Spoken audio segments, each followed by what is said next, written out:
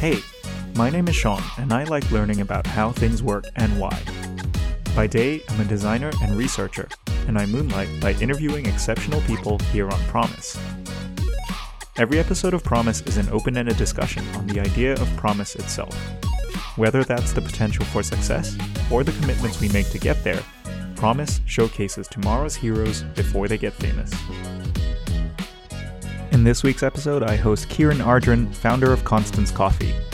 Constance Coffee is a boutique micro-roasting coffee company based in Melbourne, Australia, through which Kieran is perfecting the art of his award-winning coffee roasting. We have a discussion about how Australia became famous for specialty coffee, communicating the art of coffee, why the best quality roasters stay small, the volatility in coffee supply chains, the power of networking and kindness, and what the world looks like if it all pans out. Please enjoy my discussion with Kieran Ardron.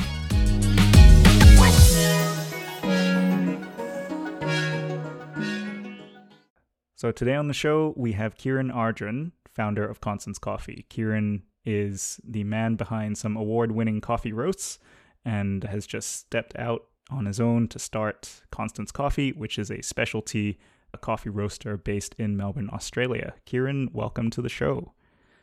Hi, Sean. Thanks for having me. Glad to have you on board. Okay, so you are based in Melbourne, Australia. And for anybody who knows coffee, Melbourne and indeed Australia generally has a reputation for having some rather excellent coffee.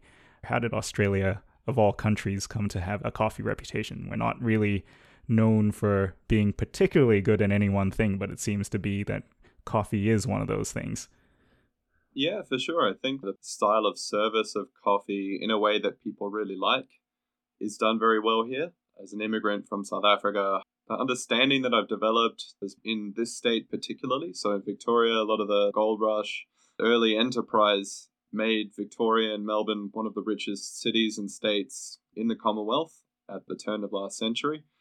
The separation of tea rooms and provision of service in a seated environment led its way to creating brunch cafes as we see them now.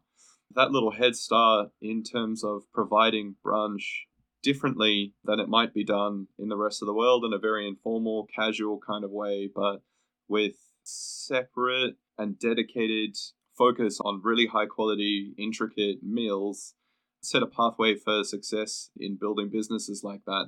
Restaurant quality food anytime before midday, really. And that was it. It was lots of complexity, friendly service, the ability to have a couple of coffees and a meal and end up spending less than you would do on dinner was part of why specialty coffee had a really niche environment to separate itself. And so version quickly to this strong reputation. It's kind of a joke for any barista coming from Melbourne in another country to approach a specialty coffee barista and tell them that you're from Melbourne, Australia. Starbucks put flat whites on the menu in its American stores because it was different. It was different than what the rest of the world was doing.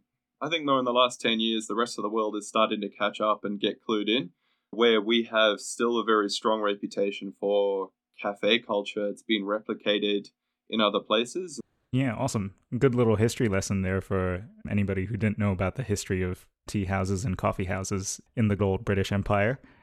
So let us dive into your experience in hospitality and a little bit about your personal background that led you to founding Constance Coffee. Part of this was coming from South Africa and falling in love a little bit with coffee. In South Africa, there wasn't much of a specialty coffee wave of cafes growing just yet. We talk about specialty coffee in waves, and so second wave specialty coffee is fancy drinks like you might see at Starbucks or Costa Coffee in the UK or brands like that anywhere. And as a 15-year-old, I wasn't really aware of it. And so coming to Australia just before I turned 16, I was looking for anything to keep me occupied. During my last 2 years of school here, it was a bit of a difficult entry into social spheres, and so my dad bought this little domestic espresso machine made by Sunbeam. It came with a little DVD that I watched, and I got to see Paul Bassett present about this coffee machine. As it happened, he was the 2002 World Barista Champion.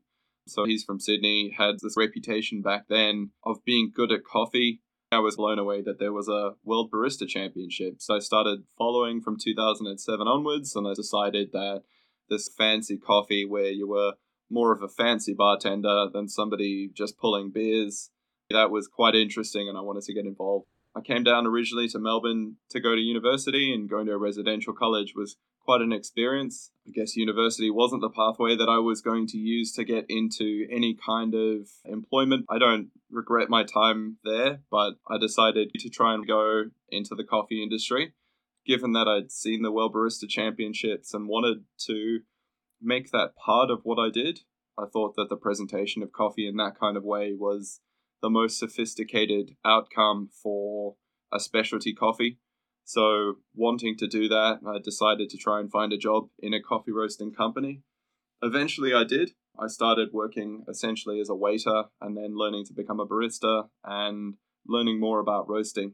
Okay. Once you got into that roasting company, what was the experience like learning from the inside about the coffee industry in general rather than just the art and science of making coffee? You also took some of those skills on to becoming a business owner yourself.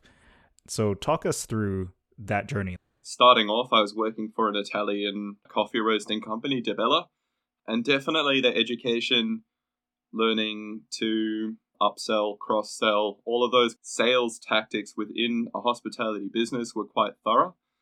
There's nothing like lots of work to learn processes in a systematic fashion. So by roasting lots and lots in that business, first up, I learned how to maintain my attention span over that course of a 10-hour day, say.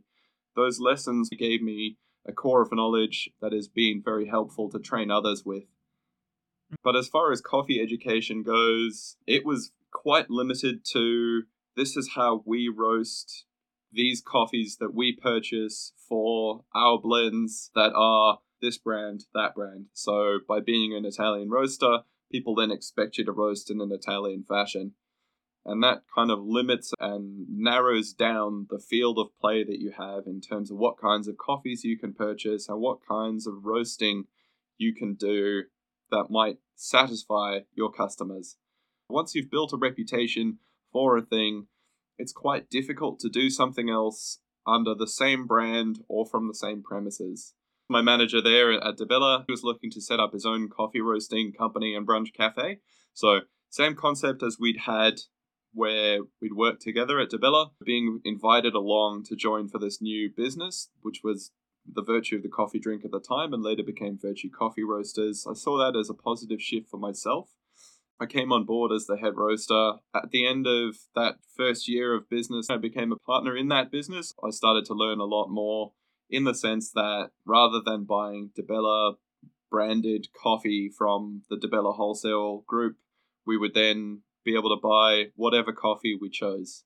Getting to explore coffee from many different importer-exporters rather than just one primary coffee trader. That really opened me up to sense and experience the things that I'd really been looking for. With Virtue, I got to experience the startup of a new brand and the startup of a new cafe and building reputations for both. Through the course of business, seeing us grow from nothing to sort of 10, 20 tons worth of coffee a year, learning about how to take all of the processes online and to sell coffee at greater scale and seeing how to run and operate multiple coffee bars in different locations and keep teams calibrated and happy. I think the thing that really made me want to do my own brand, to go my own way, was the financial choice to buy coffees of a certain price rather than necessarily looking for coffees that I thought were the most delicious and then selling them at an appropriate price. Part of the thing with coffee is that a lot of the operators have been in business for a long time. They're looking to pay a certain amount for their coffee. And that means sometimes that instead of getting the very highest grade coffee, quite often in a cafe where you're just ordering a flat white, you might get surprisingly similar coffee to what you might find in a McDonald's or somewhere like that. 15 years ago, the way that coffee was perceived by the general public was largely quite homogenous. People have become more and more engaged and interested in different flavored things. If you consider the marketing of different flavor. I think the beer industry does really well to separate certain styles of processing, certain flavors, where it's from hops or malt or whatever. And I think the specialty coffee industry has, in the same time, in the same style, has communicated those things better. There is at least some core customers for craft beer, specialty coffee, natural wine, those kinds of products where people are more engaged now. There's more desire for people to communicate those things. In my course of buying green coffee for the business, I definitely saw a lot of coffees that I wished that I had a place to purchase and sell those coffees. At that point, it was probably halfway to the stage that I actually went my own way, that the idea started to form. I will get you to speak about becoming a founder of your own company in a little bit, but before that, I am super curious. At the start of the show, I introduced you as the man behind a few award-winning coffees. I'd like you to share a little bit about those if you can. Sure. So back when, it seemed more important to look for anything to separate your brand of coffee. And a cafe that has a nice looking Instagram and has some coffee awards to show off seems to do a little bit better from anyone's perspective. Over the course of business with Virtue, we entered and I roasted coffee for those competitions just to familiarize anyone listening. But basically, those coffees work on a mail-in format. So you'll sign up, pay your entry fee, and then with enough time for the correct aging of the coffee after roasting, you'll then send up your coffee to where they run the competition in Australia. Over the course of 3 to 4 days, there's a series of judging sessions, and so that'll be per category. A different set of tables will taste all of the coffees. So 2016, I think that we came away with maybe 4 or 5 medals, a silver and however many bronze medals, and maybe the bronze medals are a little bit more like participation trophies, but that's okay. It's better to come away with those than nothing. For 2017, though, while we were up there for the event doing the tasting and the judging, we were surprised and pleased to win a gold medal for the organic category that we'd entered a single origin coffee in. And actually, we got a silver medal for another organic coffee that year in the same competitions. For the year following, just given that we were opening a couple of other businesses at that stage, we didn't end up going back up for the competition, for the tasting or for the awards night, but we did enter something like 33 coffees, and I think 28 or so of them ended up getting medals. And messages from friends who were at the awards night, just like, oh, look, oh, God, you're just getting everything. I think it goes to show that maybe we were doing some pretty good roasting under the systems that I'd built over that time. I think if our Q score on the coffees that we were roasting at the time had been a little bit higher, we might have come away with silver medals more than bronzes. That's been the thinking behind what I want for Constance. Mm-hmm. Okay, so that's a great segue into starting up Constance. You've got all of these medals around your neck, and you were having some thoughts about starting your own business. Let's talk about that business. Actually, to start off with, is there a story behind the name Constance? Absolutely. So the part of Cape Town in South Africa I'm from, I grew up in the southern suburbs, and my aunt and uncle were living on a farm, Klein Constantia.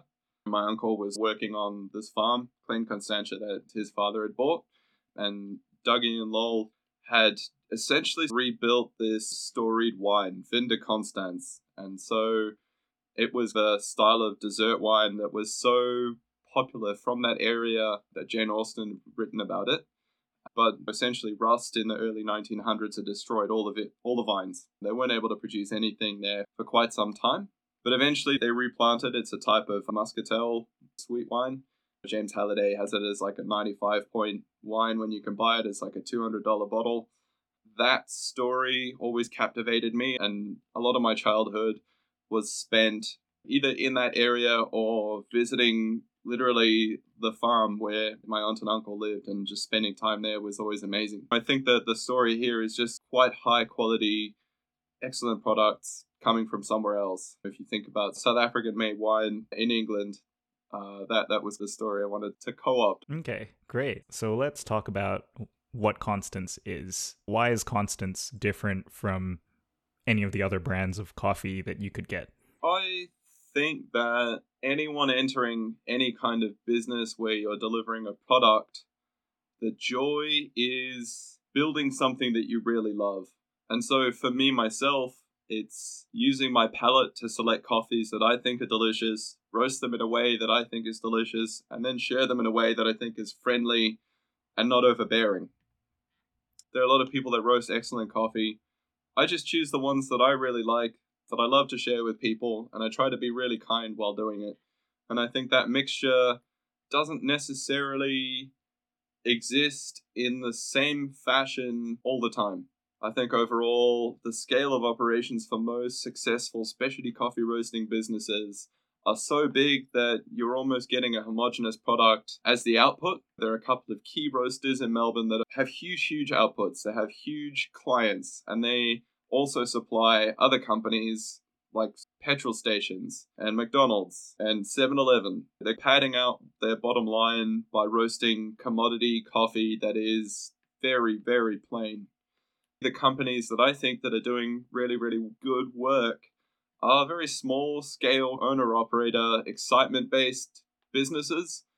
And the thing that I see is choosing more single origin coffees, sharing more coffees that are a little bit out there, but not only doing strange and unusual unicorn coffees, making things a little bit more approachable. So the blends that I roast should be not too challenging for most anyone to try. And I think having pretty clear communication so that people who found them interesting in one way can find another coffee that they like that is similar but different. Because I think contrasting experiences and somebody really getting involved in your tasting journey with any new product is always one of the best sensations. Consider when you go to a wine tasting or a whiskey tasting event, you get to sit and taste things side by side.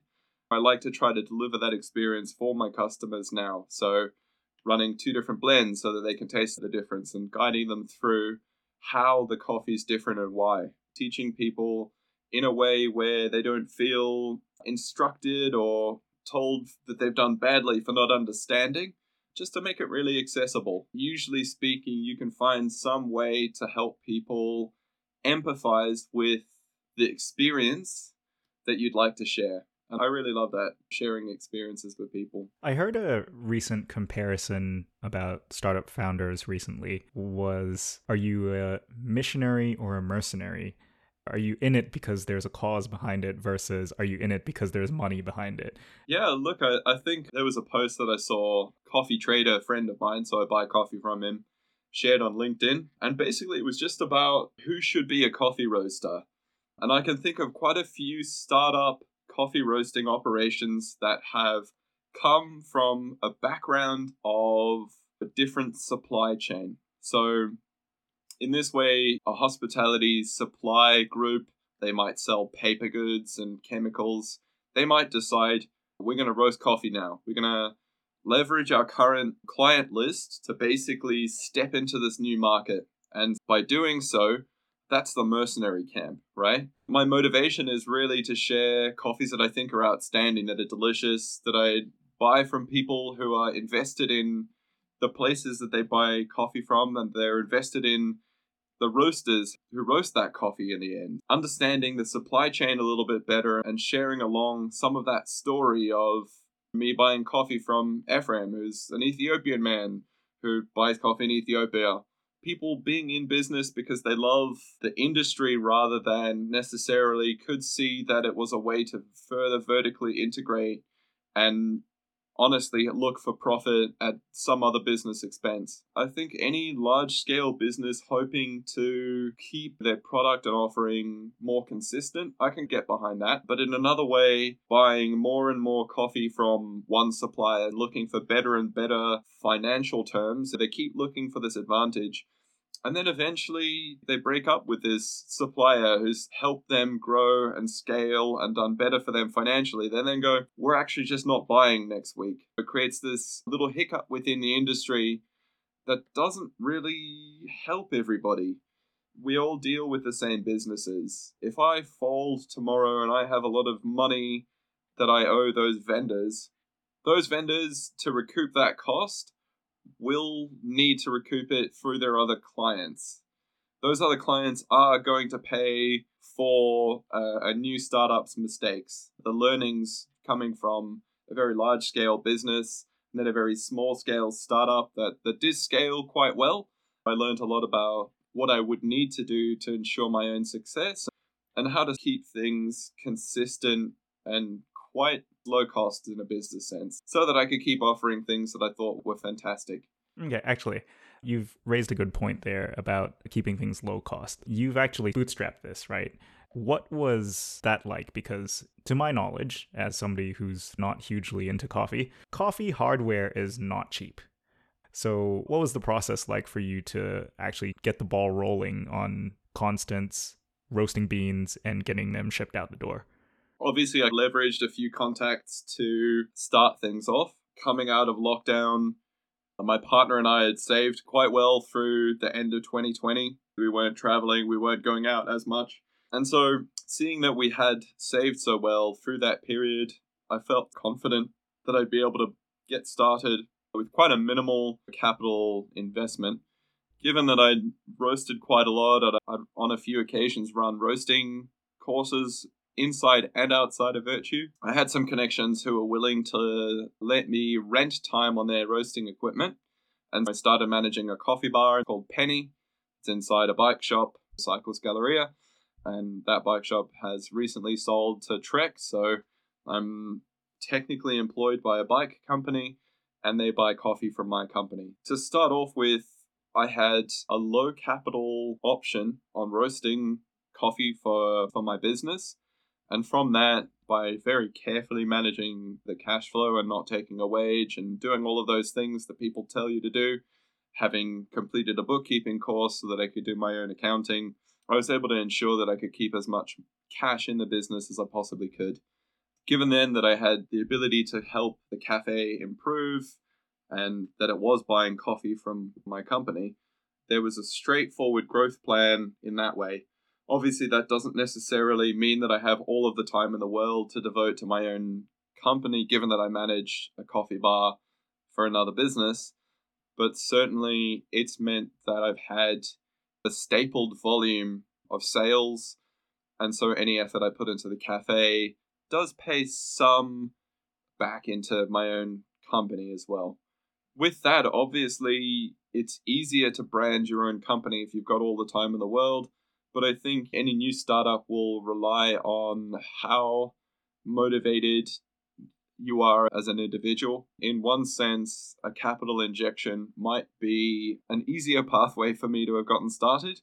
But in this way, I think I've proved the concept to myself in terms of the kinds of coffee I want to serve and grow into my own brand at a pace that felt natural. Okay, so I've got two questions there. The first one is building that relationship so you could sell your coffee to the cafe that employs you. What were those first sales and marketing conversations like? How did that arrangement come about? In this case, I already known Mark, director of finance for Cycles Galleria, from a previous business. He was actually quite familiar with me there. I was serving coffee to Mark, this guy that I made a relationship with. I was like, hey, Mark, have you ever tried this drink called a Magic? And then that was the drink of choice that he had after that point. And later, as it happened, because he knew me and he knew how passionate I was, it was a more straightforward conversation. You don't really know who you're serving when you're serving someone. And so I think sales, you don't want to end up being somebody's screenshot off of LinkedIn where they're like, oh, condolences to somebody. And also, by the way, new sales record. Like, you don't want to be that guy. There's that phrase, management is personal. I think sales is exactly the same way. The effort that you put in and the empathy you extend in that process, quite often, when it counts, will pay off. Put your best foot forward and where you can, be kind. That happened in February 21. So it's getting on to the 18-month mark now of actually roasting as Constance Coffee. Yeah, it's something that I've actually told a lot of the students that I mentor, that networking really matters. No matter what industry that you're in, you're basically engineering an increased likelihood of lucky strikes. 100%. Yeah, or as somebody else put it, you're increasing your luck surface area. Yeah, exactly. Yeah. And I think when you see it happen, it becomes very much more apparent how valuable that work can be. But I think for a lot of people who haven't had the opportunity, or the serendipity hasn't quite been engineered yet, it can be a little bit of a slog. That actually leads me to another question that I had in terms of starting up the company. You could have sped it up a little bit if you took some outside investment rather than bootstrapping. And that was an opportunity that was on the table at one point. So I'm curious what your thought process was at that time when you could make the decision to accept it versus strike out on your own. Following the chat that we just had, deciding on what pathway of growth first, I don't think for myself that external investment will be helpful or needful in my roasting company. But down the line, the intention is to look at some other pathways to expand beyond just doing Constance Coffee as a roasting company and look at potentially having other hospitality venues again. And in that case, external investors, I think, would be a very helpful method of improving the speed that I could make those businesses financially viable to myself and also deliver profits to those investors more rapidly. So having the coffee brand built up in the way that I felt was appropriate. In this kind of way, touching on that mercenary versus missionary linguistics from before, maybe I wanted to express the art that I have before having to formalize and make profitable the business of it. So by taking things a little bit more slowly, I could feel out how wide I could spread on my own and how varied I could make my offering without doing large-scale business yet.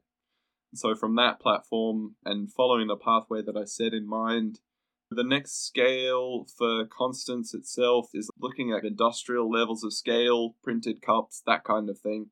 And in those kinds of ways, already having a reasonably positive cash flow means that I can actually go to a bank or a lender and look for money rather than necessarily looking for a relationship that would come with me giving over a unitary investment in the business before it is as valuable as it will be in 10 years' time.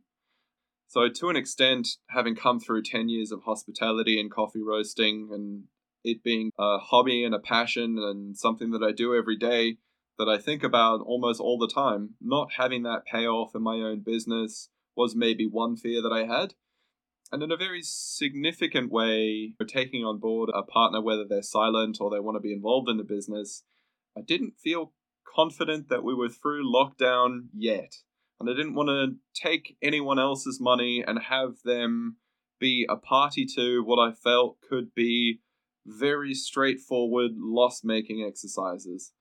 And so that's pretty much it. Given that I was trying to leave the previous business as well and dealing with the kind of mental health after effects of that, it made sense to take things a little bit more slowly and go by my own steam in that way. Which is not to say that it's always easy or that having $100,000 in the bank wouldn't just necessarily be more straightforward. I really like what I'm doing, and keeping it very small scale keeps me very much in touch with every scale of the business too. Whereas I think once you scale up a business, you have to change out of operational roles pretty quickly. You've got to be less on the ground and more overarching in your view of the business. It doesn't mean that you're not working all the time, but it definitely means that you're not in touch with your customers. Having this varied hybrid role for myself now has been super enjoyable. And those are the things that I really love, is sharing coffee with people who buy it to have it at home and aren't that different from me. They just like good coffee too. Primarily the main thing was that going through the series of little lockdown events definitely made me not want to build up a bricks and mortar operation. Little lockdowns is an understatement, I would think, especially for a business such as yours, which actually brings to mind a couple of questions I had about risk in terms of coffee, because If anybody doesn't know anything about coffee, they'll probably have heard the term Java before as a synonym for coffee, and that strikes to coffee being primarily grown in the tropics, right? Melbourne is not in the tropics. You mentioned that you source some beans from Ethiopia, and I see on your website you've got beans from a variety of different countries. So that introduces a lot of supply chain risk to your business, which over the last couple of years, lockdowns aside, supply chains have gone haywire. If I may jump in there, supply chain risk for me would imply that we would have a stoppage in terms of supply.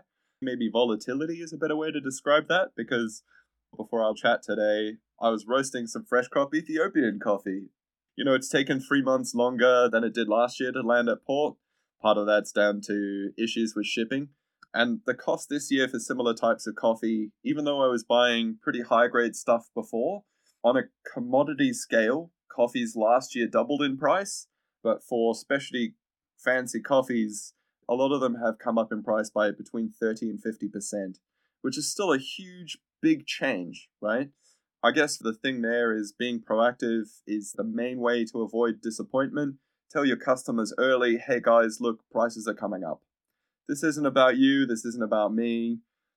I'm doing the best that I can to keep my costs low, but I cannot afford to sell you the same type of coffee this year at the same price as last year. There definitely is risk in coffee. Consider then that maybe you might have a supply agreement in place where you've got a stipulated price point rather than an agreed upon discount off of your retail price, right? Those are two separate ways to negotiate the thing. It's like a pretty firm stage in my mind to say agreed upon discount, so that then should I need to vary my retail pricing, then unfortunately, by necessity, the price on an agreed supplied contract would also vary as well.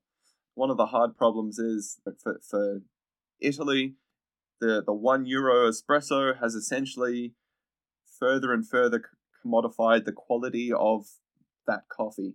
Over 20 years worth of that being the price point, the farmers producing the coffee necessarily have needed to change. Larger scale organizations with lower grade quality just to satisfy a price point. That kind of volatility has been somewhat difficult in that the cash flows that I wrote up for myself to start off with very quickly needed adjusting. But given that I have most of the other costs in hand, that there wasn't that much variation. For example, Zero went up in price by 5%, wages came up by 5%, those kinds of things. So the end final cost adjustment on my retail price only came up by 3 to 5%, depending on the coffee. It's difficult to forecast, given that port charges can vary so significantly now. One of the hardest problems is you can pick a coffee, pay the farmer, take it to a processing station, take it to a mill, pay all of those guys along the way. And at that point where you've got coffee ready for export a month after that final landing, you're then hunting and hoping that the container contract that the exporter or importer has arranged for is going to be fulfilled, rather than just the stock sitting at port waiting a month extra. And those shipping entities aren't necessarily going to say, we're so sorry that it's taken us a month longer to organize this. What they'll do is they'll hand you basically a bill for storing your stock there. So for everyone in these kinds of supply chains, the costs are escalating, and the costs that people anticipate they're going to pay are largely a bit higher. The fresh crop Guatemala that I bought this year came up by 10% from the quote time to the coffee landing, and that was just port charges. The US dollar changes a little bit overnight, and that'll cause your costs to fluctuate a little bit, but at the moment, the big issue is shipping. I'm still buying the same grade of coffee. Quite often in this sort of instance, a roaster, a very large-scale business that has a lot of dollar-based agreements in place rather than percentage discount agreements in place, they will bulk and buy something cheaper of perhaps a similar quality at a lower stated grade, or perhaps at a lower quality just to achieve their pricing as it was to fulfill their contracts along the line. I'm not necessarily that impressed when people are making those sorts of choices. So I like to do the same thing, and unfortunately that meant that I needed to announce that my prices were coming up for this year. Which makes total sense when you break it down like that. In the middle of 2022, there was the whole fiasco of spiking energy prices. Did that have an effect on you at all? To some extent, but less so than most other things. Obviously, you look at sort of petrol pricing now and whether we have a fuel excise or no fuel excise at the moment, it's been up and down. So to some extent, yes, but based on the volume of the roasting that I'm doing and the amount that I'm driving, it's not been the largest contributor to changes in costs. The biggest one is definitely the increase on green coffee. Yeah. Okay. All right. So you've got some of those risks and volatility very much in the foreground. And you mentioned that eventually you want to get your business to the scale where you can have a bricks and mortar storefront as well. When you're thinking about expanding, what would you be looking for? There's a few ways to consider this. The ideal situation down the line ideally would have the ability to roast on site.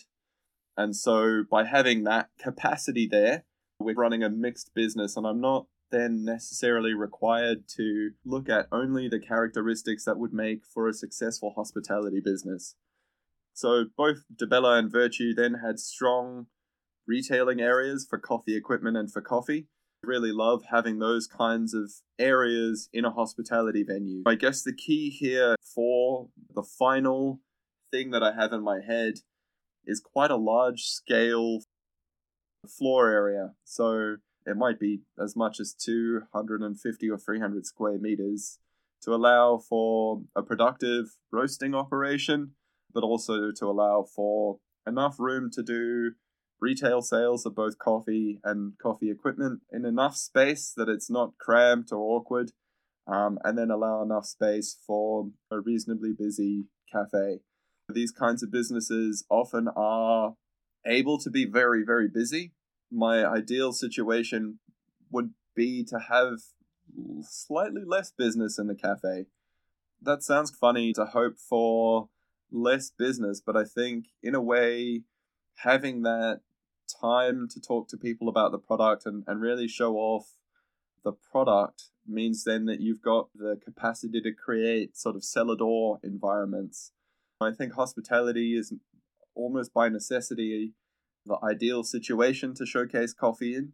There are a couple of key examples of coffee-only shops in Melbourne where, say, for a Market Lane cafe, you walk in and it's very clearly just serving coffee. They don't have every kind of alternate milk, and they retail their own coffee, and they have a finely tuned selection of retail equipment, and they roast good coffee. Those kinds of environments I find quite rewarding. I think the best sort of places also have some view of the work being done as well. I love going to like beer breweries, whiskey distilleries where you can see part of the action. Every space can have a business to suit. If you don't need customers to walk into the office, then you don't necessarily need a really flashy looking place. If you need high foot traffic, then maybe a small venue doing lots of takeaway is going to work out. If you've got a small venue that is a destination place, it makes it a little bit harder. There are three things that we talk about in business. It's location, location, location. You've got to design your business carefully around the space that you choose, or maybe with the business in mind that you want to execute on, you've got to choose the space very carefully. Yeah, totally.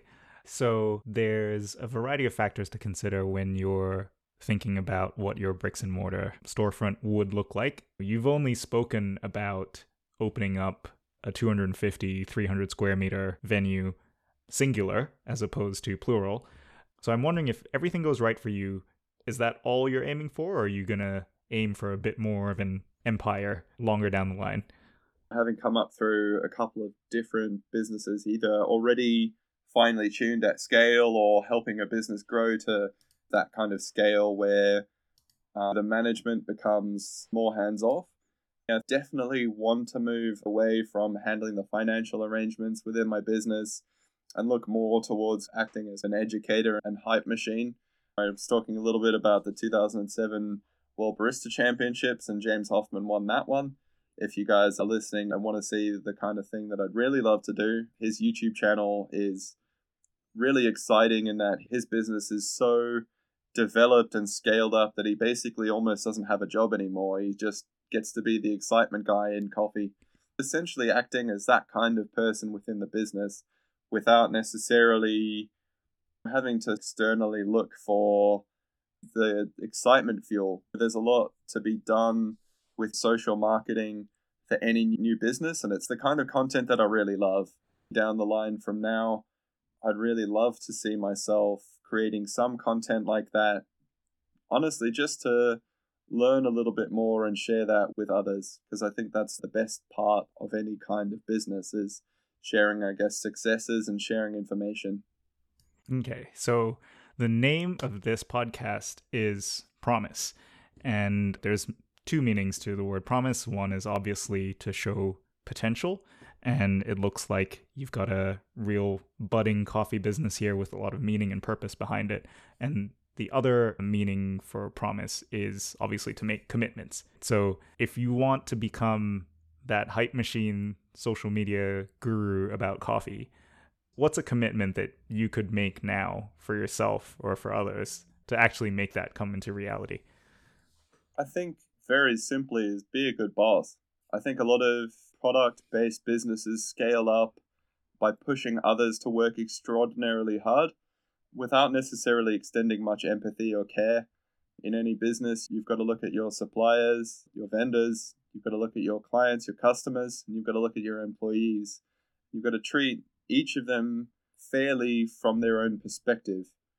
From every perspective, you can try to understand what would be the best outcome for them, and to really engage with others and to help them achieve more of what they'd like, and to remove things from the front of them that are making them unhappy. And I think by doing so, by being a good boss, a good manager, a good leader, you can be a person that provides help and makes people have better days rather than worse ones. I think that is the perfect place to wrap up our conversation. I've had a really good time chatting with you today. I'll be really curious to see where Constance is in 6 to 12 months or so. How do you feel about checking in that time? Yeah, absolutely. Hopefully we're getting a bit more coffee out the door. Yeah, awesome. Now, for anybody who wants to find out more about yourself or Constance Coffee, are there any social media links or anything like that you'd like to drop for them? Absolutely. So you can find us online at constance.coffee and Constance Coffee Co. on both Instagram and Facebook. Awesome. Thank you once again, Kieran. Hey, pleasure. Thanks very much, Sean. And that's it for today's episode of Promise. Be sure to subscribe to get the weekly episodes on your favorite podcast platform. Do you think you or someone you know would have ideas worth sharing? Send me an email to sean@promise.fm or DM me on Twitter at sean_AHD. Otherwise, stay tuned, subscribe, and learn what it's like before the success, when what we've got is promise.